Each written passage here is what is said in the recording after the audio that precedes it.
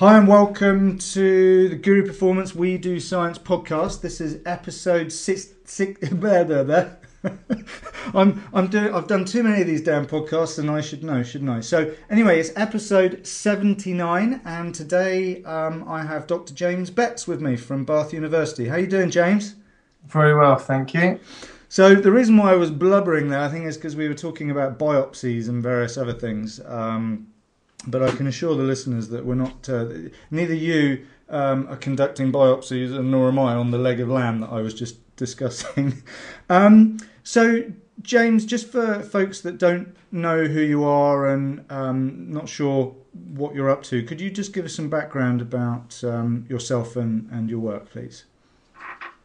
So I got into exercise science as many people did up at Loughborough University and completed my PhD under the supervision of Professor Clyde Williams, and then actually moved straight there to where I am now and where I have been for the last 10 years, working at the University of Bath in our Department for Health and conducting research into nutrition and metabolism. Specifically, I've done a lot of work in my past into recovery from exercise and the interactions between carbohydrate and protein ingestion and metabolism, and most recently a focus on energy balance and how we can look at compensatory responses to feeding and exercise or physical activity to improve health. That's great. And I had your colleague, Dr. Javier Gonzalez, on the podcast on episode 71 for folks that want to check on that. It's an excellent episode, I felt, where we talked about some of the things that we're going to talk about today.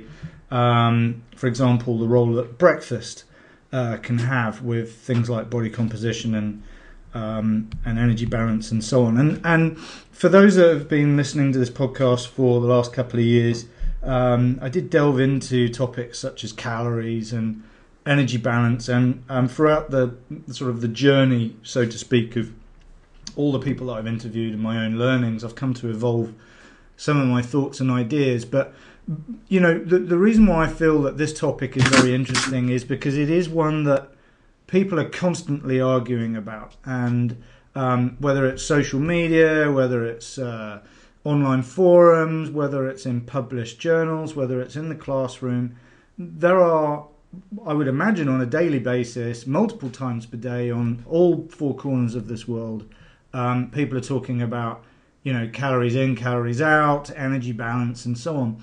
And one of the things that I have come to realise is people don't often, or far too infrequently, define what they mean by these terms. So there's a lot of mess.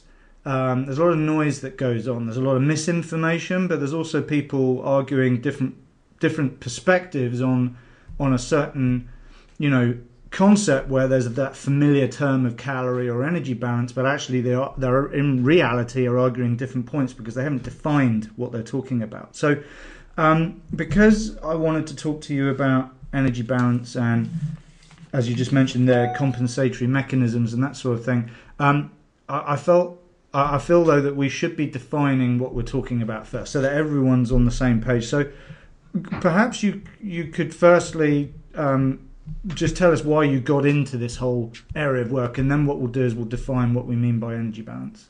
Yeah, so along with that, I think I'm thrilled to hear you say that, because I think I must bore people sometimes. With any question I'm asked on this topic, I seem to have to start by saying, can we just back up and define our terms? Yeah, I absolutely agree with you that so much of the discussion and often conflicting views in this field come from the fact you can see two people mean a different thing by a term they're using. So I think that equivocal data, or even if the data aren't equivocal, the opinions that don't agree is something that appealed to me. I quite like about nutrition in general that it's a field where there's a lot of different opinions, a lot of myths, and a lot of what you can tell the public that actually really grabs their interest is not what we do know, but letting them know what is still unknown, but that public opinion seems to think was something that was a open and shut case years ago. So certainly a lot of that kind of mythology and rumour that goes around in in nutrition is something that appealed to me right from the start. And in my time since a student to now, really tracks the time that the internet has proliferated, which, while it's a wonderful tool, it's actually not helped at all with the ability for people who are not experts to put out their opinions which are not correct. So it's more important than ever that everybody's got an evidence-based opinion, and we know where to go for evidence-based sources. Absolutely. So that's what appealed to me, and I quite like, whether it's about nutrition or science in general, and I definitely like to think of myself and try and practice as a scientist first and name my area of science second. Is I like to just base my opinions on data and logic, and I think if everybody was doing that, we'd have far fewer discussions because we'd all agree about what we don't know. Yeah, I mean, that basically is what has absorbed me over this past few years. I don't know what you do and don't know about me, but I've been around quite a long time. I started my life as a PT, and for many years I sort of evolved in what I now reflect on as the Wild West of my career, and got into all sorts of stuff, alternative medicine, all sorts of things. But at no point did I have the tools to question the validity or the quality of the sources of information I had, and I got very into stuff, and I got into it, with a great deal of passion, and on the limited education and with the limited tools I had to appraise that quality of information. I felt very strongly and passionately about certain things that I now look back on with sort of embarrassment and disdain. But I always like to mention to people, you've got to be careful when you start trying to rip someone apart, especially on social media and trolling and all that stuff, where people are having a go at people for talking about stuff. Like we've said, they haven't defined what they're talking about, that sort of thing. But also, they may not realise that what they're saying is rubbish. In fact, most of the time they don't realise that because they haven't had that education from quality sources to have that ability to differentiate the quality science from the flawed science. And I think for me, social media or the internet and so on has been a double-edged sword, because yes, it drives you nuts because there's lots of crazy people, but on the other hand, it leads us to people like yourself and others. I know that there's a lot of scientists who don't participate in social media for reasons I can understand. It's distracting and so on, but there's a lot of trolling and a lot of people who don't actually do science, who like to criticize scientists for their work, which I always find interesting. But ultimately, and this is one of the reasons for this podcast, is dissemination of quality information is a problem. And a lot of really esteemed scientists are publishing amazing publications like Nature or JAP or whatever, but so few people are actually reading that, and so few people are able to understand how to interpret that paper.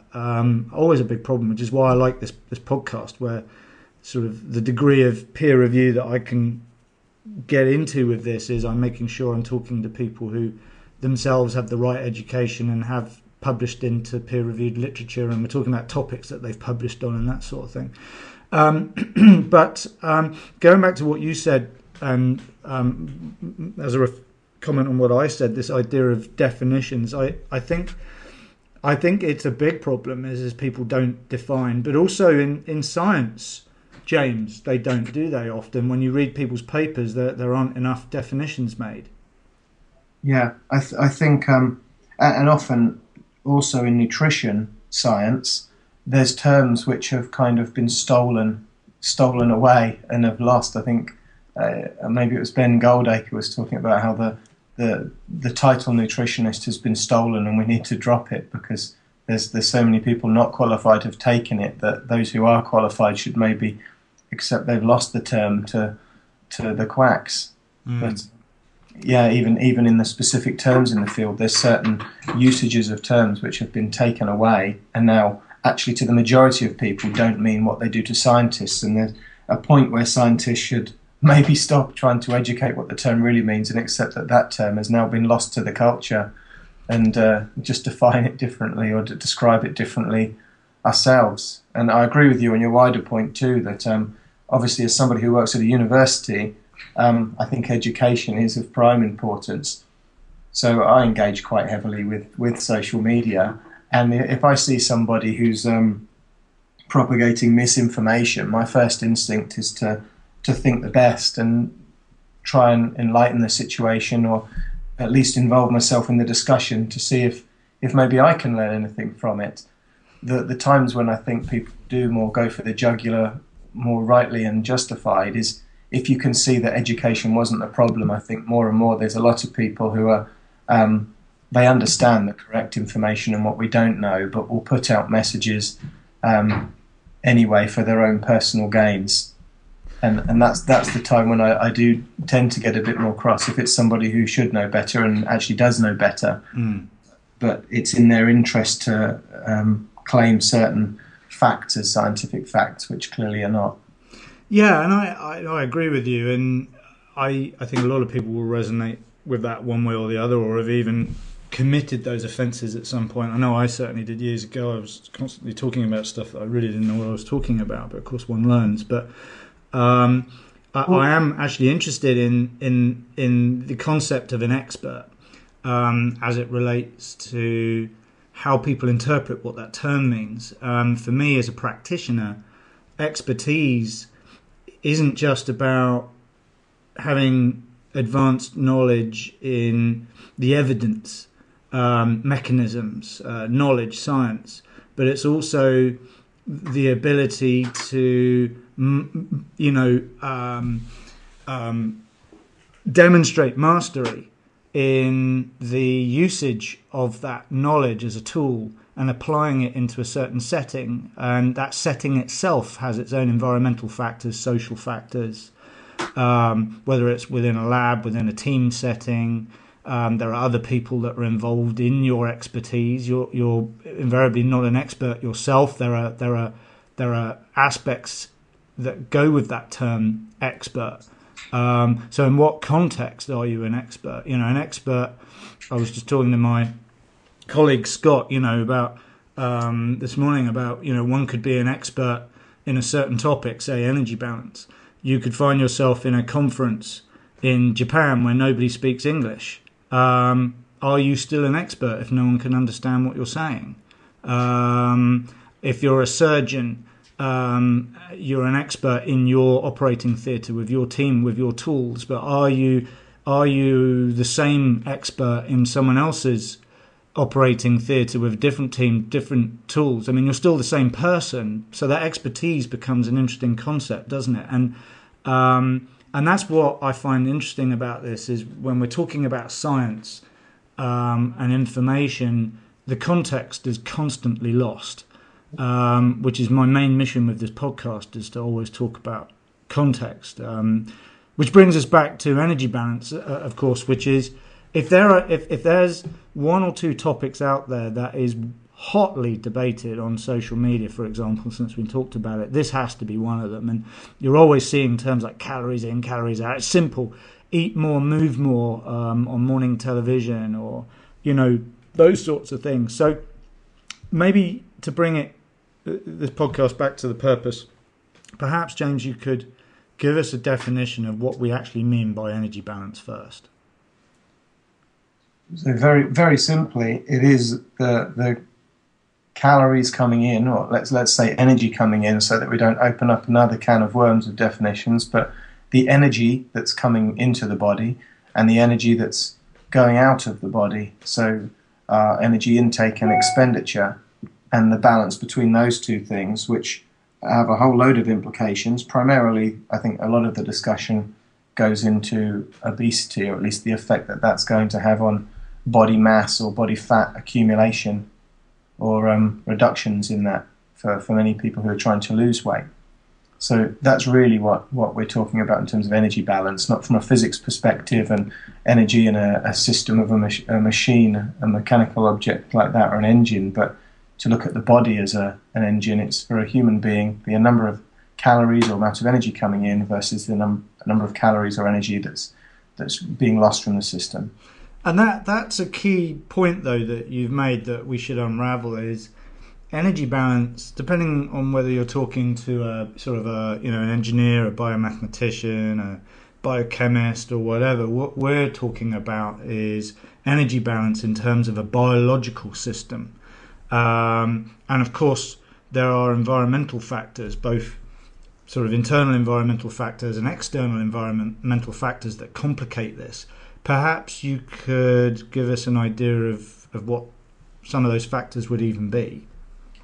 So, as you said, there's a lot of complicating factors involved. So there are aspects of this issue where we end up saying, well, that's difficult to make a certain statement on it. But at the core of energy balance, we have a fairly simplistic model, and we can talk about how if somebody's in a positive calorie surplus, then they should be gaining mass or gaining fat in the case of most adults. And if they're in a calorie deficit, they'll be losing mass.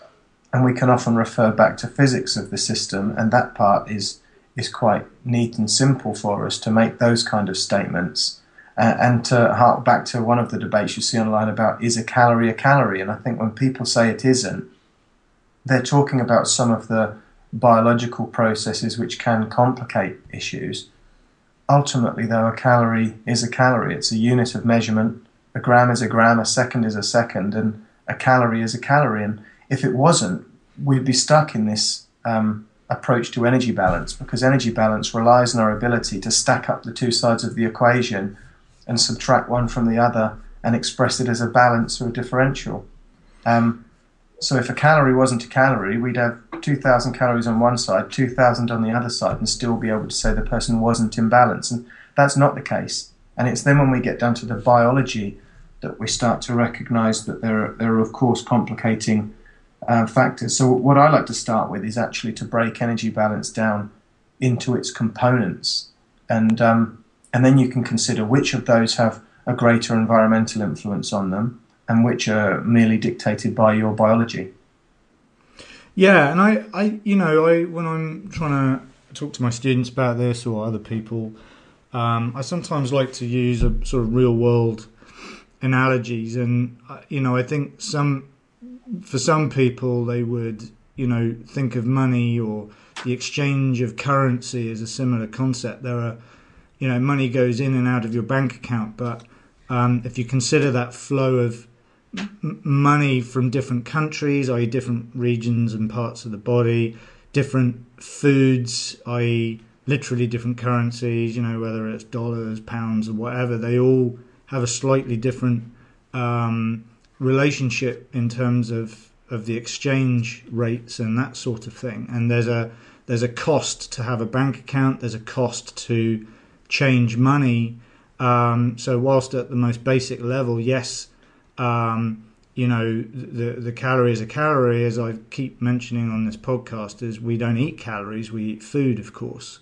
But we have to be able to talk about units like calories. It's just, as we have mentioned multiple times here, is people, because they don't define what they mean by things, that this is where it all gets a bit messy.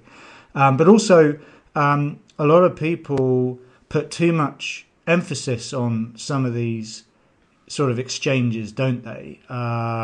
For example, the thermic effect of feeding and resting energy expenditure and so on. And these are the things that you've done quite a lot of work, particularly the energy expenditure side of things. Perhaps you could help differentiate what those different components are of energy expenditure. Certainly. So the energy intake is, of course, very easy to define in a way. It's difficult to measure, but we know that that's the sum of the energy or calories coming into the system from our ingested macronutrients. Whereas energy expenditure then, I think, is the area where people tend to believe that there's a kind of hidden black box and there's a part that we don't understand. But actually, we have kind of defined terms that catch different aspects of this. So to start with then, we have resting metabolic rate as an indication of our basal metabolism, often referred to as basal metabolic rate, although we measure resting metabolic rate. And this is really the energy, often expressed as calories or joules, required to sustain you under resting conditions. So the kind of examples I give to our students on that would be that even if you're laying in the laboratory and we have our expired gas collection and we're saying, please lay very still, you're hopefully still using your inspiratory muscles to keep your lungs inflating and deflating. There's all kinds of homeostasis going on at a molecular level that's really just keeping you ticking over. So the sum of those processes under resting conditions, and we can apply many more criterion to make sure that's a rested value, that the person would be fasted, and so on. That's our resting metabolic rate. Then we can stack on top of that this component called diet-induced thermogenesis. And regarding terminology, you see a range of terms used here, whether it's thermic effect of feeding or the specific dynamic action of foods are used and abused in different forms in the literature. But really what people are getting at there is that when you do then eat, you essentially upset homeostasis, and that your body is no longer just ticking over under fasting conditions, but there's a whole load of energy required really for the processing of your food. So you're digesting, absorbing, metabolizing, and I often refer our students back. I teach this in the latter years of our degree, but I refer them back to their energy systems at the early part of the degree. And any time that you can see investment steps of a metabolic process that lead up to a payoff, these are all the times when you're having to invest energy to get energy from your food. And these kind of things add up to the fact that you feel a bit hotter. Of course, energy expenditure really is thermogenesis, and calories are from the word heat and degrade to heat. So this is really the increase in temperature where you feel warmer if you have a meal, and all of that can add to your resting metabolism. And the kind of level you're looking at in most people is an estimate of maybe 8 to 10% of the energy that you have consumed. That's an estimate, and that really varies depending on the composition of your diet, among many other things. And in general then, we have certain foods like fats, which have a very low thermogenic effect of feeding, maybe 2 to 3% of the energy that you've ingested, so that is listed on the back of the food packaging. You can expect to then have to invest that to derive the rest of the energy. So fat in that regard is very efficient, of course. So if you eat 100 calories of fat, you're only going to have to invest a couple of calories to get that into your body and use it. Carbohydrate, you're looking more like 8 to 12%. Protein then higher, and so protein could be more variable because that's perhaps another issue that we could explore at some point. But whenever anybody asks a question about what is the effect of protein, I find that quite amusing, because here we have a term which is so loosely defined, and the different forms of protein and different amino acids can vary structurally more than from a carbohydrate, so that we must define the defining feature of that protein that makes it so. But anyway, that we can have different pathways through metabolism to get a slightly higher rate of diet-induced thermogenesis. And then, of course, the fourth macronutrient, in my view, is alcohol. That's the fourth place that we as humans are deriving our calories. And that has a very different thermogenic effect depending on the rate at which you consume it. So if you're binge drinking, you're going to have a higher thermogenic effect. And if you're drinking it slowly, you have a lower thermogenic effect. But all of that combined, if you've eaten, depending on the composition of your food, there's also been some suggestion over the years that different individuals, whether they be lean or obese, will have a slightly different thermogenic effect, although I think most of that difference is due to the types of foods that were being consumed. And this will accumulate then to add to your resting metabolism. So now, without even having got out of bed that day, you've increased your metabolism above rest just using diet-induced thermogenesis, which, as I started saying, for a normal mixed diet, that's about 10% of the energy you consume. So if you're ingesting 2,000 or 3,000 kilocalories a day, you're going to expend perhaps 200 or 300 kilocalories through diet-induced thermogenesis. So a small but fairly predictable component of energy expenditure. And then the final component of energy expenditure would be physical activity thermogenesis, which I expect many of your listeners are most familiar with. This is undoubtedly the most variable component of our energy expenditure. Your changes in resting metabolic rate and DIT are fairly fixed. I'll come back to that comment fairly, but physical activity thermogenesis can vary hugely depending on if you don't get out of bed that day, and if you do, whether you're running a marathon, going about your daily activities. We can vary that one quite substantially. And then just to finish, because I often say that these are the three components of energy expenditure, and then I'm reminded by colleagues of adaptive thermogenesis, but I really view this as an adjustment in some of the other components.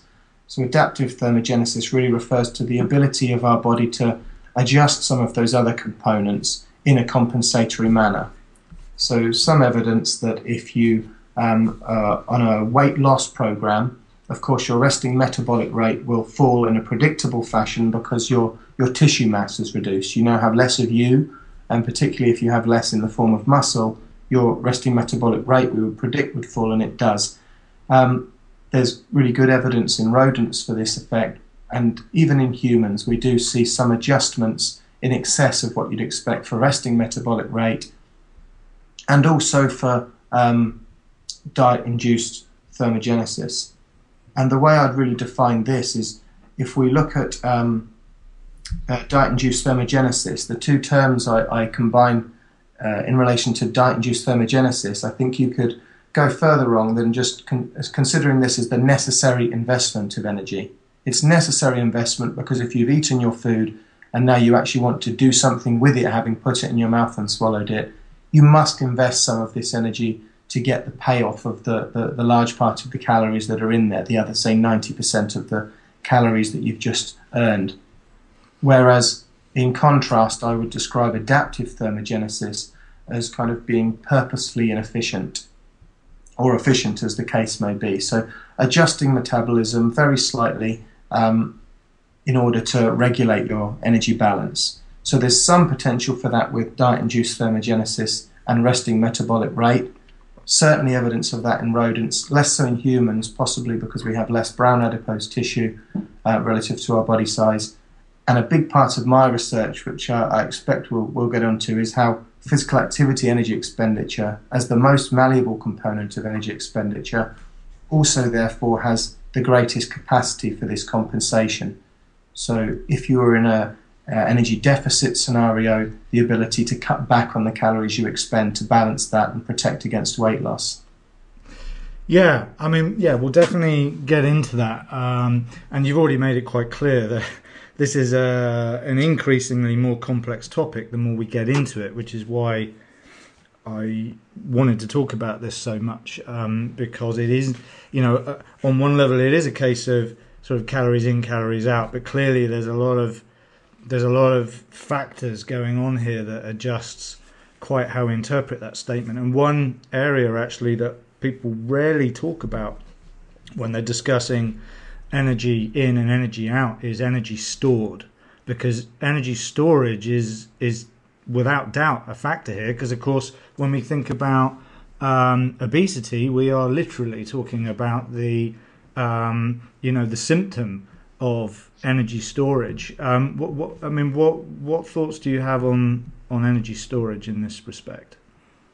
So it's an integral part of the energy balance equation, but it also is both a cause and an effect of the compensatory responses. The effect, as in your net energy balance, necessarily will result in a change in energy storage, whether that's to draw upon your energy stores or to lay down more energy in storage in the body, which in the long term will ultimately be as adipose tissue as fat. But less discussed, I think, is that it's also going to be a cause. And if I'm studying compensation in energy balance, so this is what I refer to as energy balance interactions. If you adjust any one component of energy balance on either side, so carbohydrate intake or protein intake on the side of energy intake, or if you adjust your energy expenditure, or diet-induced thermogenesis is adjusted on the other side, that will have knock-on effects potentially on all other components in a compensatory fashion. And so if we're studying that, and I had to choose the single personal characteristic most likely to predict inter-individual responses, so if we've got two individuals and they're both going to go on the same exercise program, or they're both going to go on the same diet, we're interested in the effectiveness on that for their weight management and health. That's going to be mediated by how they compensate in other components. And if I had to choose one characteristic of these people to dictate or predict how they're going to compensate and the extent to which, it would be their amount of stored energy at baseline, which so we can describe their current energy balance, their status as obese, is the predictor. That symptom. Sorry, I've been talking a lot this week. That's all right. Yeah. Go ahead. You're right there. Yeah, go ahead. Yeah. I'm just losing my voice, I think. No. I get that from time to time. You see, this is one of the areas that I find particularly fascinating. Is this idea that these, there are so many things that can adjust for an individual, but there are lots of things that we focus on which invariably are misleading, if you like, because those aren't really the areas that we need to be worrying about. But I really do want to explore some of this some more. I mean, in the process of getting ready for this podcast, I read a bunch of papers that you recommended, and I read around the topic a bit more, and I know a little bit about it already.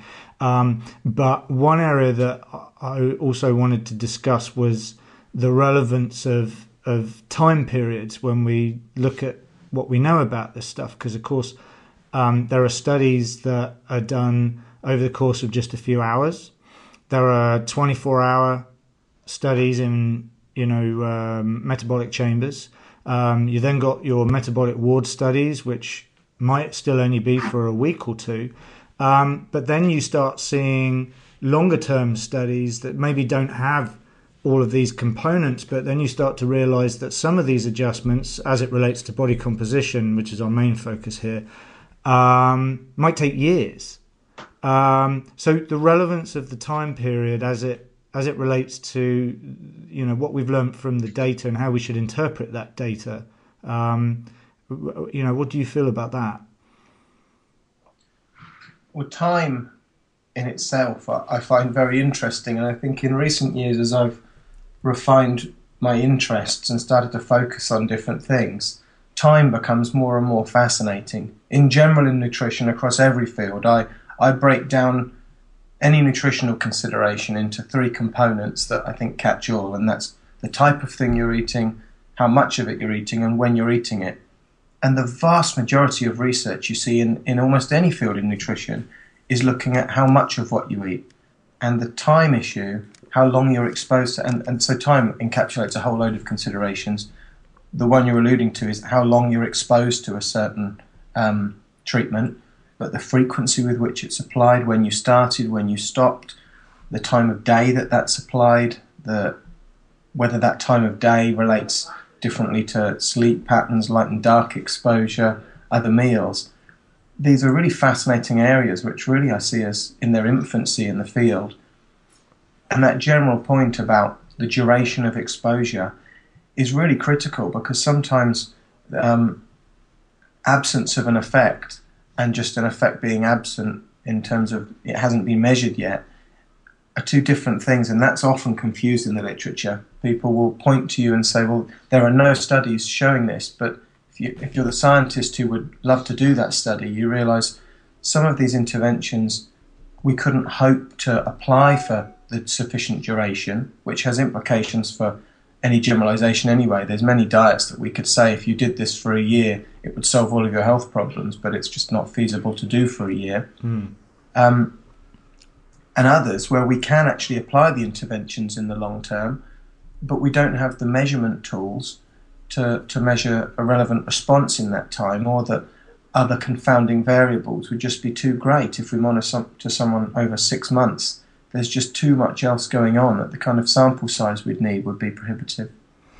Yeah, I mean, it wasn't until I started actually conducting studies that I really appreciated just how difficult it is to do these things. And I can see the frustration for scientists who are conducting, or performing proper science, shall we say, who endure criticisms from people who are, just using other people's science, if you like, as opposed to actually doing it themselves. And it's that appreciation for the difficulty of it. But as I like to say about these things, it is what it is. We just need to appreciate the relevance and value of that information and how applicable it is to what we're doing is a key consideration. And that is a problem. There's a lot of people discussing and arguing about this stuff without considering, where that information came from and the context in which it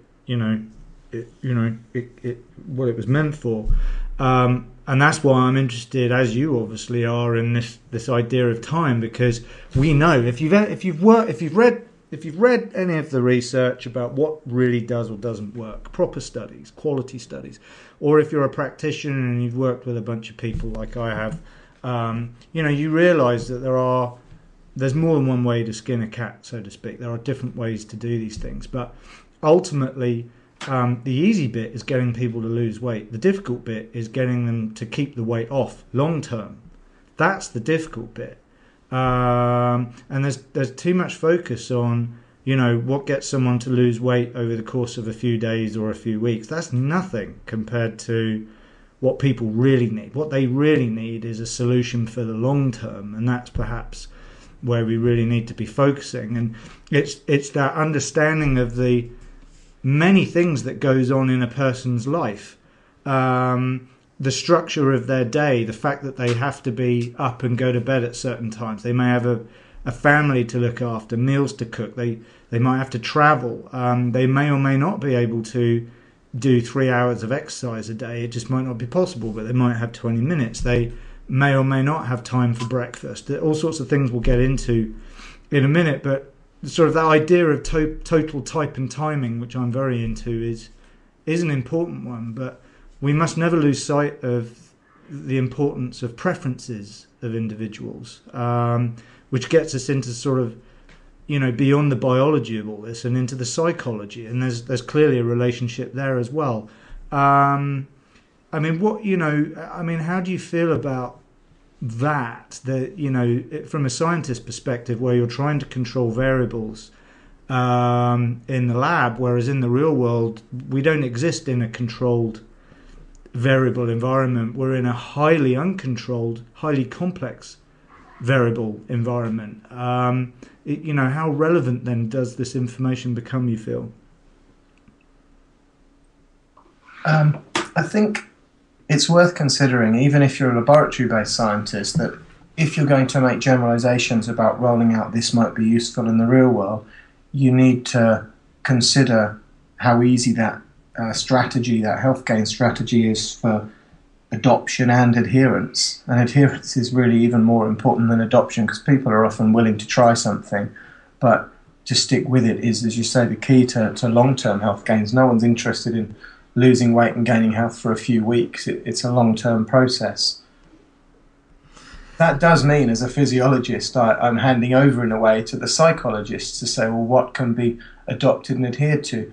At the same time, I think we need to recognise that all these scientific papers are part of a body of evidence. So each one makes a contribution. And too often, especially social media is a very critical place, so quite often the messages we see is people slamming studies for what they didn't do and their limitations, instead of saying, well, what can we take away? Even the most perfectly designed study out there, which wouldn't exist if it was perfectly designed, but a perfectly designed study giving us some information, a good critical scientist still wants to see that study repeated and verified. So we need to piece together, here's a laboratory-based study, totally artificial, but it tells us something about the basic biology, and some basic scientists, that's an end in itself to them. Just it's interesting in science to understand how the body works. If we can then piece that together to say it works on a system or whole body level, now we can apply that in the laboratory on a whole body level. Can we measure that under free living conditions, which is something we've started to do in our research? And then the follow-on would be, now we would need a clinical trial to see if this is relevant. Does it work in the real world, and can it be adopted and adhered to? So we've got a whole range of studies out there, and I think more and more what people need to do is take away the strength of a study.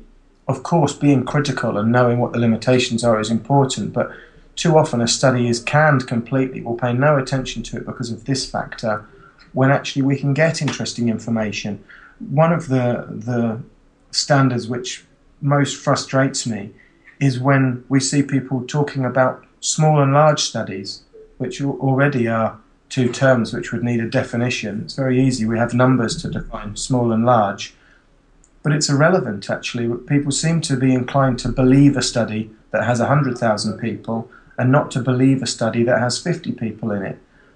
When it's kind of Science 101, you learn straight away in your first year of a bachelor's degree that the number of participants in a study which are adequate varies hugely depending on the nature of a study. So it's quite possible that a study with 1 million people in it is hopelessly underpowered and could never have told us anything about the variable, whereas a study with 50 might be overpowered and you could start to look at some subpopulations there. It really depends on the study, and often some of the laboratory-based studies, which are answering a very fundamental question, they might need fewer people. We're not going to roll those findings out and apply them to the general population either, so we wouldn't need such a range of people, and it would then be the larger clinical trial with less control, which is relevant to the real world, and as a result, that noise requires more participants. Yeah, and that's why these conversations are valuable, because the listeners are able to grasp this concept that there are multiple layers of complexity to all this and multiple contexts, and of course an appreciation for all of these different factors helps us use this information for ourselves and for everyone else more appropriately, which is why I love talking about this stuff. But to bring us back to this idea of energy balance, there's one area that I find particularly fascinating, which you alluded to earlier as to one of your own interests, which is this idea of compensatory mechanisms. Now, if we take an extremely simplistic view of energy in and energy out, or we complicate it slightly and talk about fancy terms like fat oxidation that's been measured by metabolic testing, on a indirect calorimetry, for example, that then becomes an area of both interest, but also can complicate the issue. So, for example, they might talk about a study where, simply missing breakfast or taking a certain supplement results in an increase in fat oxidation.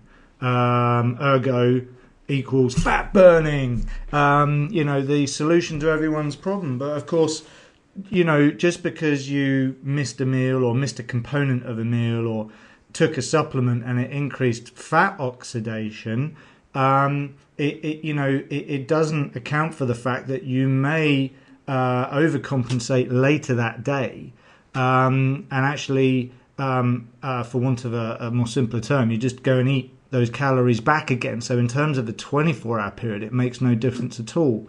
But you see it all the time. People talking about, well, I'm going to do fasted cardio, or I'm going to take this fat burn, or I'm going to have more protein than I need in that meal to increase, the thermic effect of feeding, without consideration of any potential compensatory mechanisms. And of course, energy balance shouldn't really, from my understanding, shouldn't be really looked at in terms of a time period like 24 hours. It could, energy balance is likely to be much greater than just 24 hours. That your metabolism doesn't necessarily subscribe to that process. But could you tell us about this idea of compensatory mechanisms? Because I think this is very interesting. Yeah. Linked to what you were just discussing, I think it's quite right that energy balance is about calories. So we can look at that, and it's interesting to consider the mechanisms involved in oxidizing certain nutrients, but ultimately it's about calories. So I find it amusing when you see some of the most eminent professors in the world asked, and does that finding about fat oxidation explain obesity? And they'll always just say, well, no, obesity would have been about calories in the first instance. And possibly the best example I give in class on this is if you go to a gym and you're always asked about your personal goals, and if it's weight loss, you'll end up on a treadmill pressing the button that says fat burner workout to exercise at a really low intensity. And if you take that back to calories, and the person asks their gym instructor, well,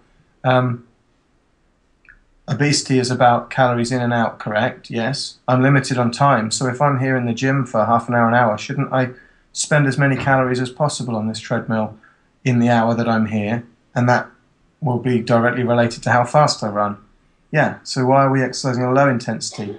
Well, we wanted to burn more calories, which is a kind of mistake anyway, but you just want to spend as many calories as possible because this time issue you mentioned, you'd burn the greatest fat at that moderate intensity. It drops off at higher intensity, but if you deplete yourself of carbohydrates, you've got the rest of the day to balance that out. And your obesity state will depend on the rest of your life balancing it out.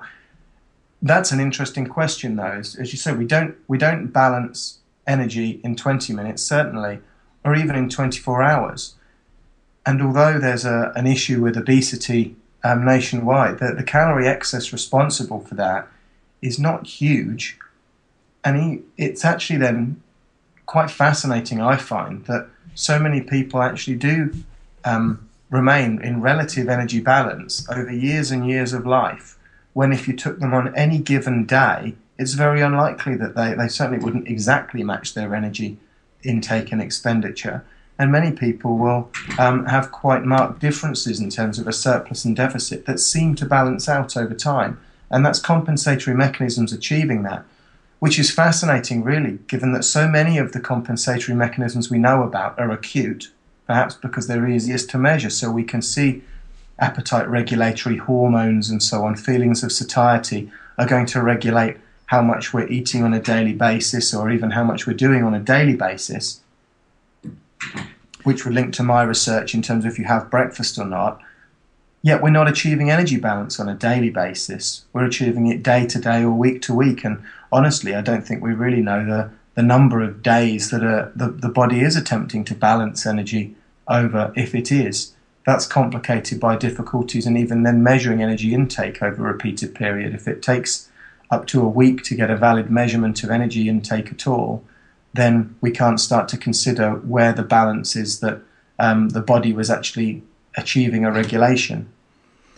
Yeah, I mean, I mentioned psychology earlier. One thing I observe quite a lot with clients is this thing where they are tracking their calories, often with gadgets like MyFitnessPal or some other piece of software. And of course, the minute they see that that they've exceeded or they haven't achieved whatever their goals were for that day, it then initiates a series of actions, that may induce sort of anxiety or emotional issues that in itself will influence the likelihood that they will or won't exercise, or they might over-exercise to overcompensate, or there's sort of an interesting knock-on effect of these things, and I think it's that belief that that piece of software is accurate that is a disservice really to the situation.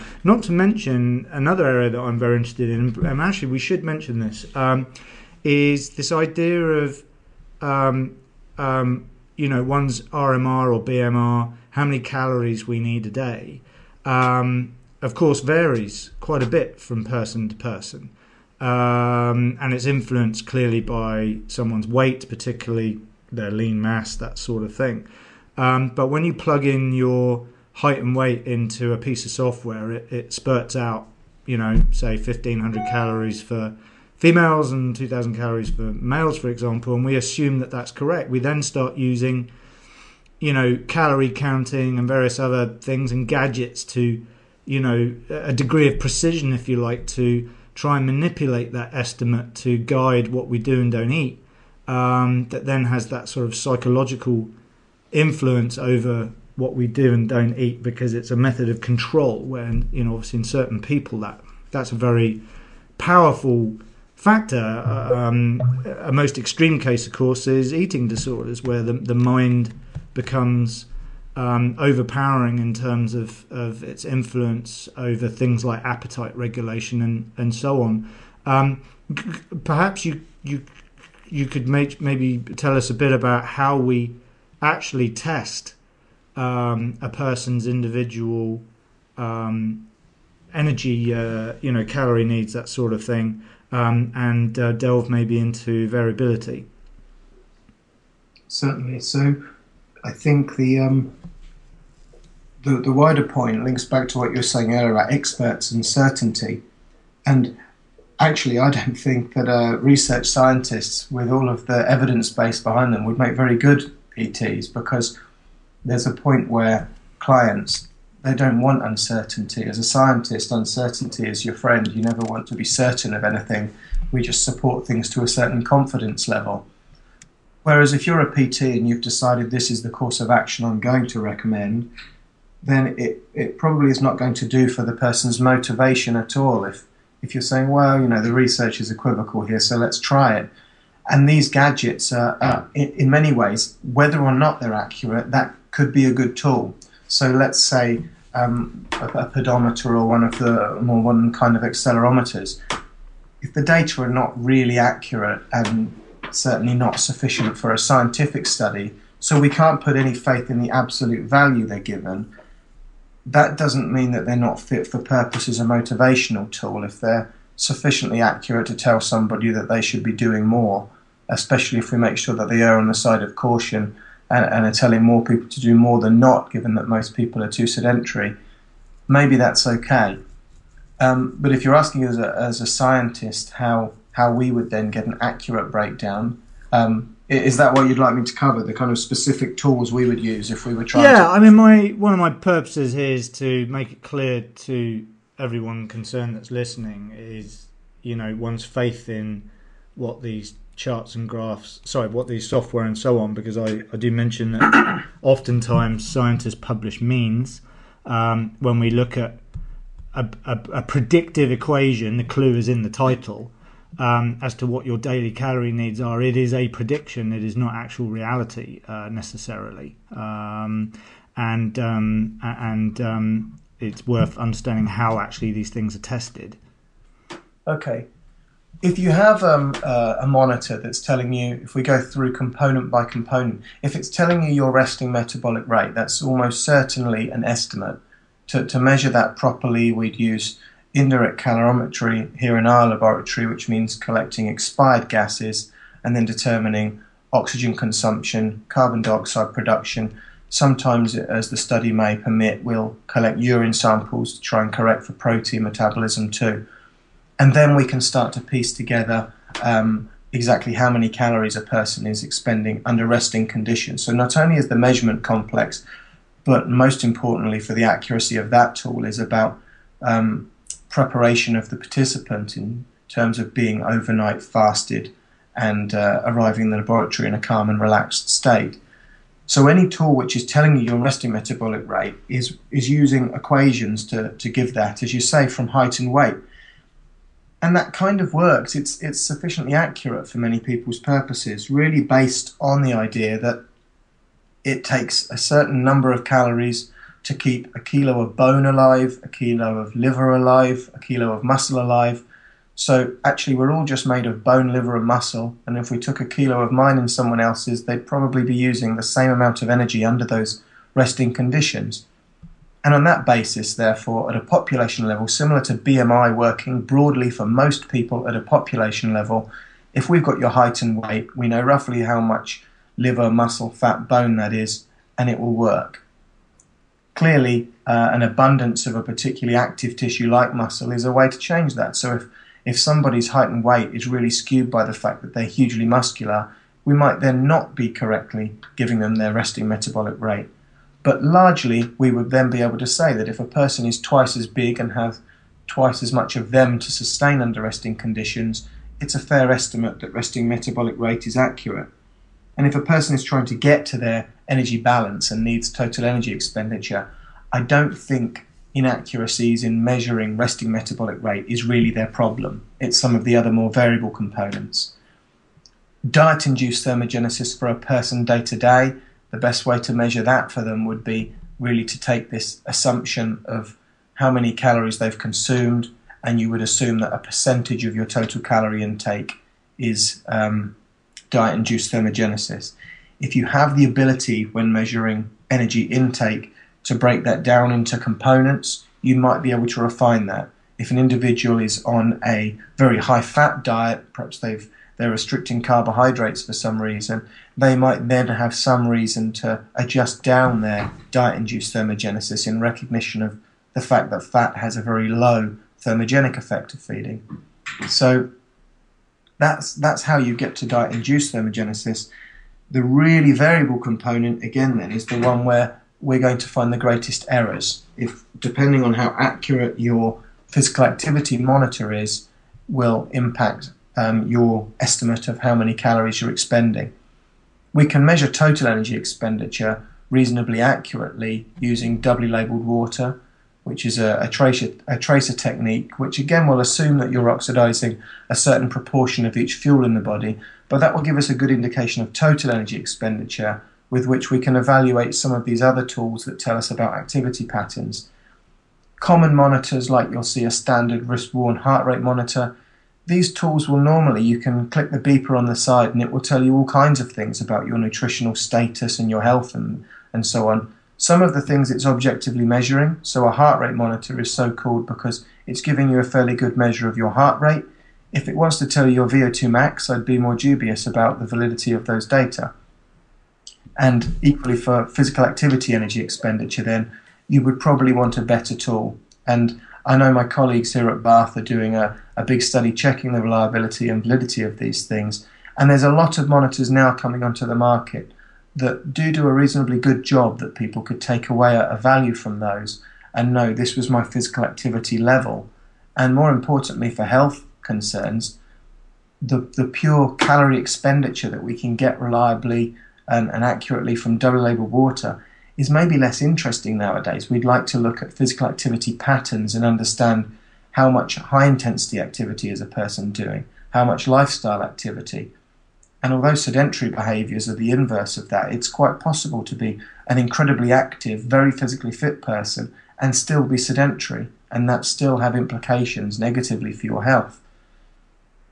The modern monitors really then are giving us a good indication of energy expenditure, but also giving us a feel about patterns and types of activities that are performed. And I think the future will be coming up with recommendations which are more precise, similar to diet, where we don't just say, here's your calorie intake, but we can start to break that down into macro and micronutrients and patterns of feeding. I think the same will happen with energy expenditure. Yeah, I mean, I love gadgets. I talked about this in the last podcast. I'm looking forward to that time where we're able to really start to learn all this stuff. I think it will transform what we're able to do as practitioners, and particularly when you work with elite athletes who very much are outliers, so they certainly don't represent the means. This stuff could be really, really, really useful.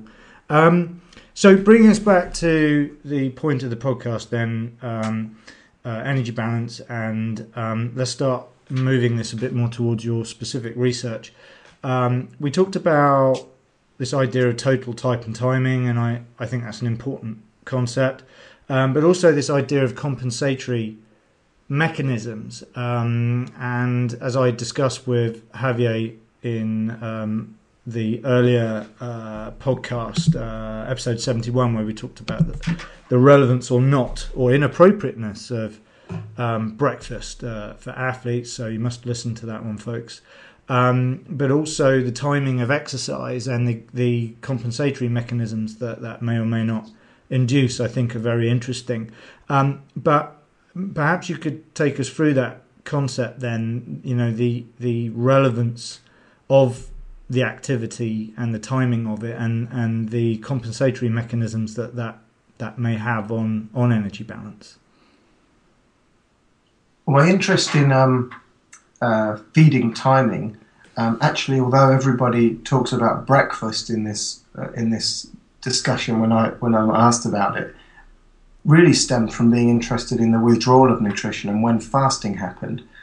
And the link to compensation really comes from the rationale that I think we've covered quite neatly already, is that the components like resting metabolic rate that could be adjusted during the night are really not a large variable component of energy expenditure, whereas some of the other compensatory aspects in humans are the behavioural ones.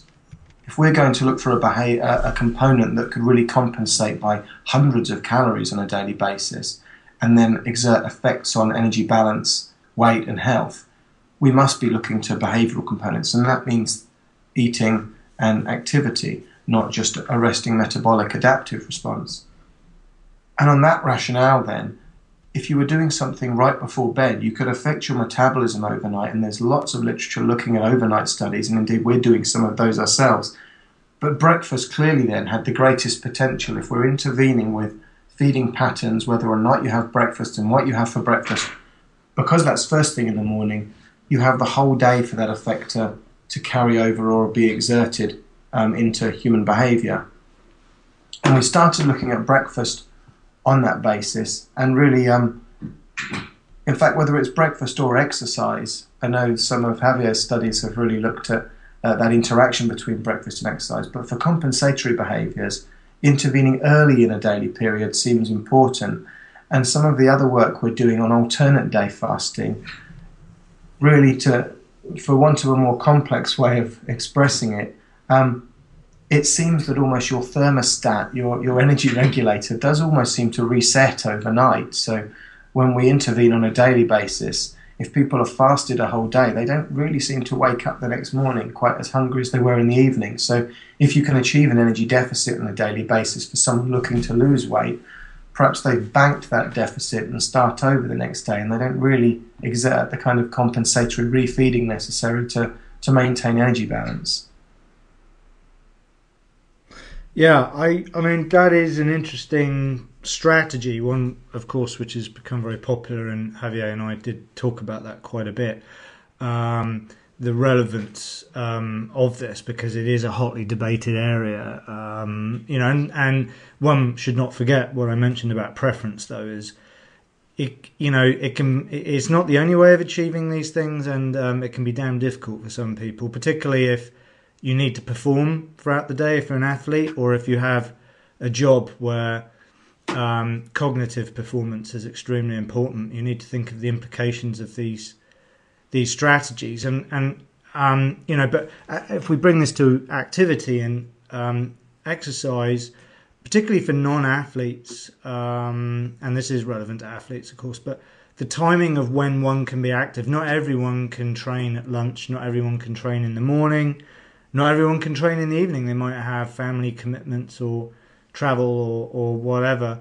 But it seems to me from what I've been reading, though, there are consequences to the timing of when one trains, and there are compensatory mechanisms as a result of that exercise activity that may then influence some of those other factors, i.e. what happens to the next meal or one's appetite regulation, that sort of thing. I mean, what have you learnt about activity itself in that regard?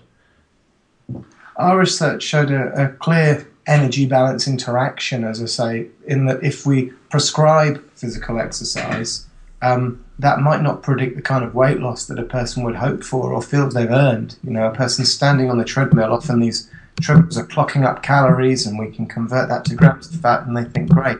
But that all depends on the compensation. So one study we did here, we took sedentary middle-aged men, and I was actually quite pleased that after 6 months of a training program, we'd taken these men who, a real novel aspect of the study, in fact, was we see studies recruiting on a certain basis, as whether that's males, females, lean or obese.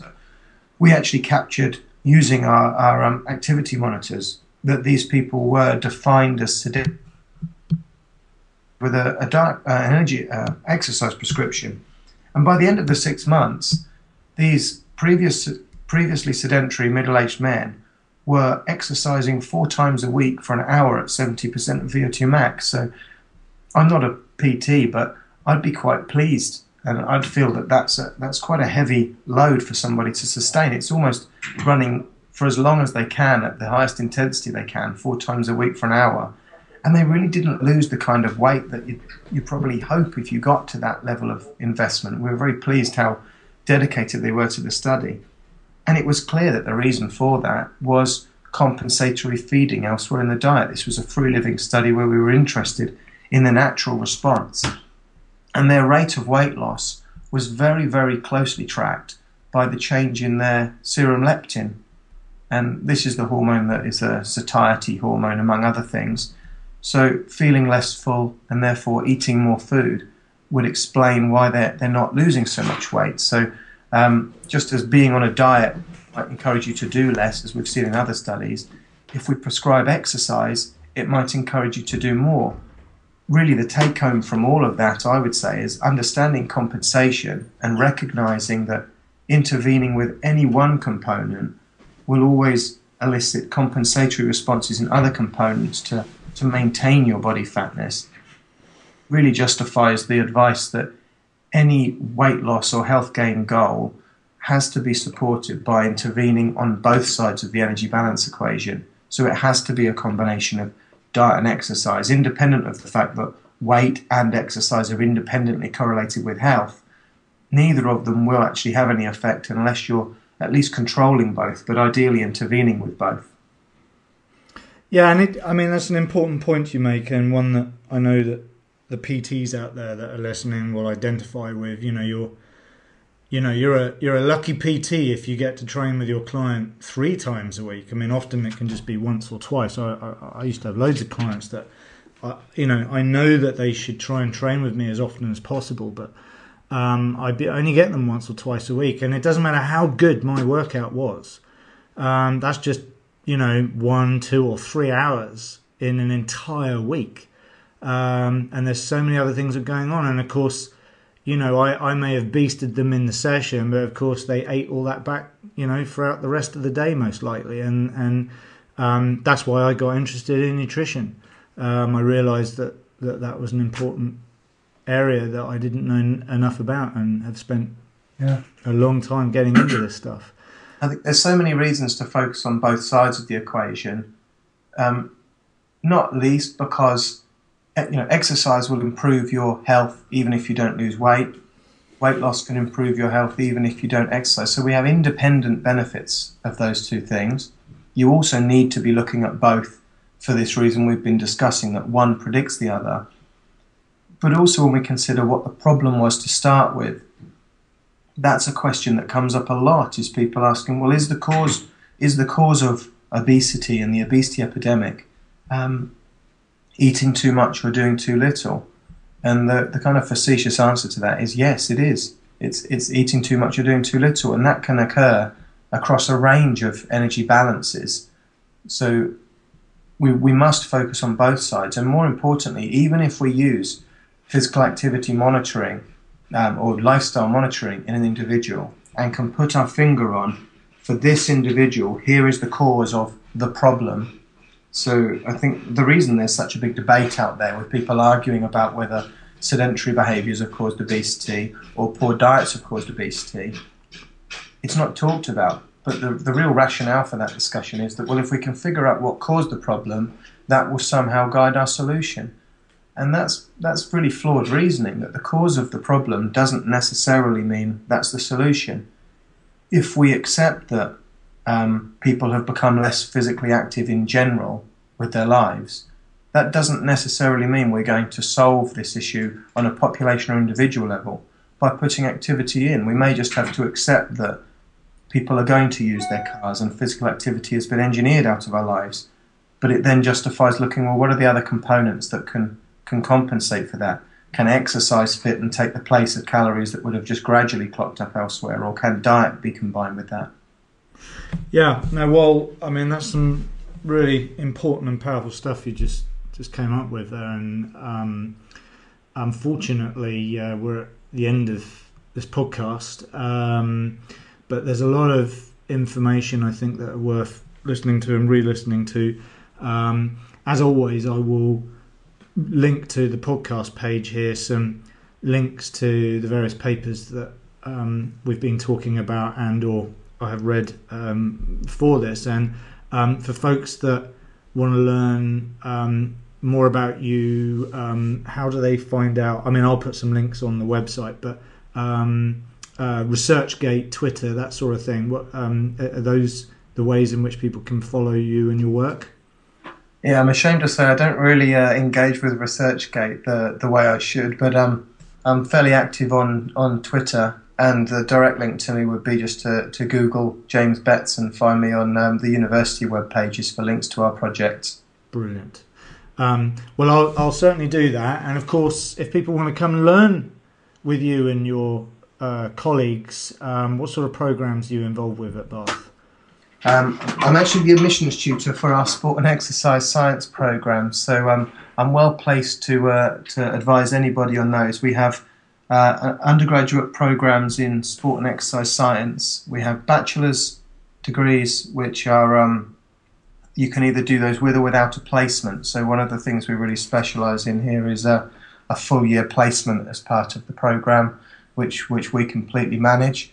And the other new thing we have in the last couple of years, and we've launched an MSCI, or an integrated masters, which means doing a sport and exercise science master's degree, all integrated into an undergraduate program. So that's a 4 or 5 year program, depending on if you do a placement. And again, these are all advertised on the university web pages if anybody's interested in coming to study those.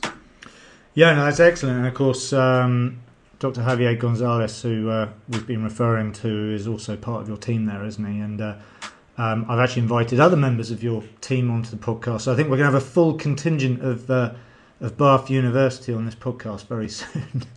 But listen, I've really appreciated your time and sharing your knowledge and expertise with us.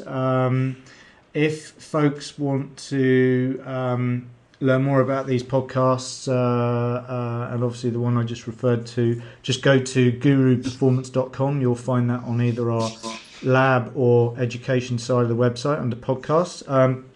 We also have a variety of short course programs we offer for our continuing professional development program in exercise science and performance nutrition, which is accredited by various bodies. You can find that at guruperformance.com, and also the ISSN diploma, postgraduate program in applied sport and exercise nutrition, which is either taught, blended, or 100% online. You can learn about that at issndiploma.com or via guruperformance.com. And if you want to come and learn and get an MSc in sport and exercise nutrition with me at Middlesex University, you can also learn about that at guruperformance.com or at Middlesex University's website. But thank you, James, once again for your time. Thanks for having me on here. There's so much more. It's obviously a complicated topic, but I really hope that what we've covered has been useful to people. Yeah, well, I mean, as always, there's only so much we can cover in the time we have available, but we'll be sure to get you back on again. And I thought of so many different angles we could have gotten into, so we will. But I, of course, am Laurel Bannock, and will bring a podcast back to you all very soon.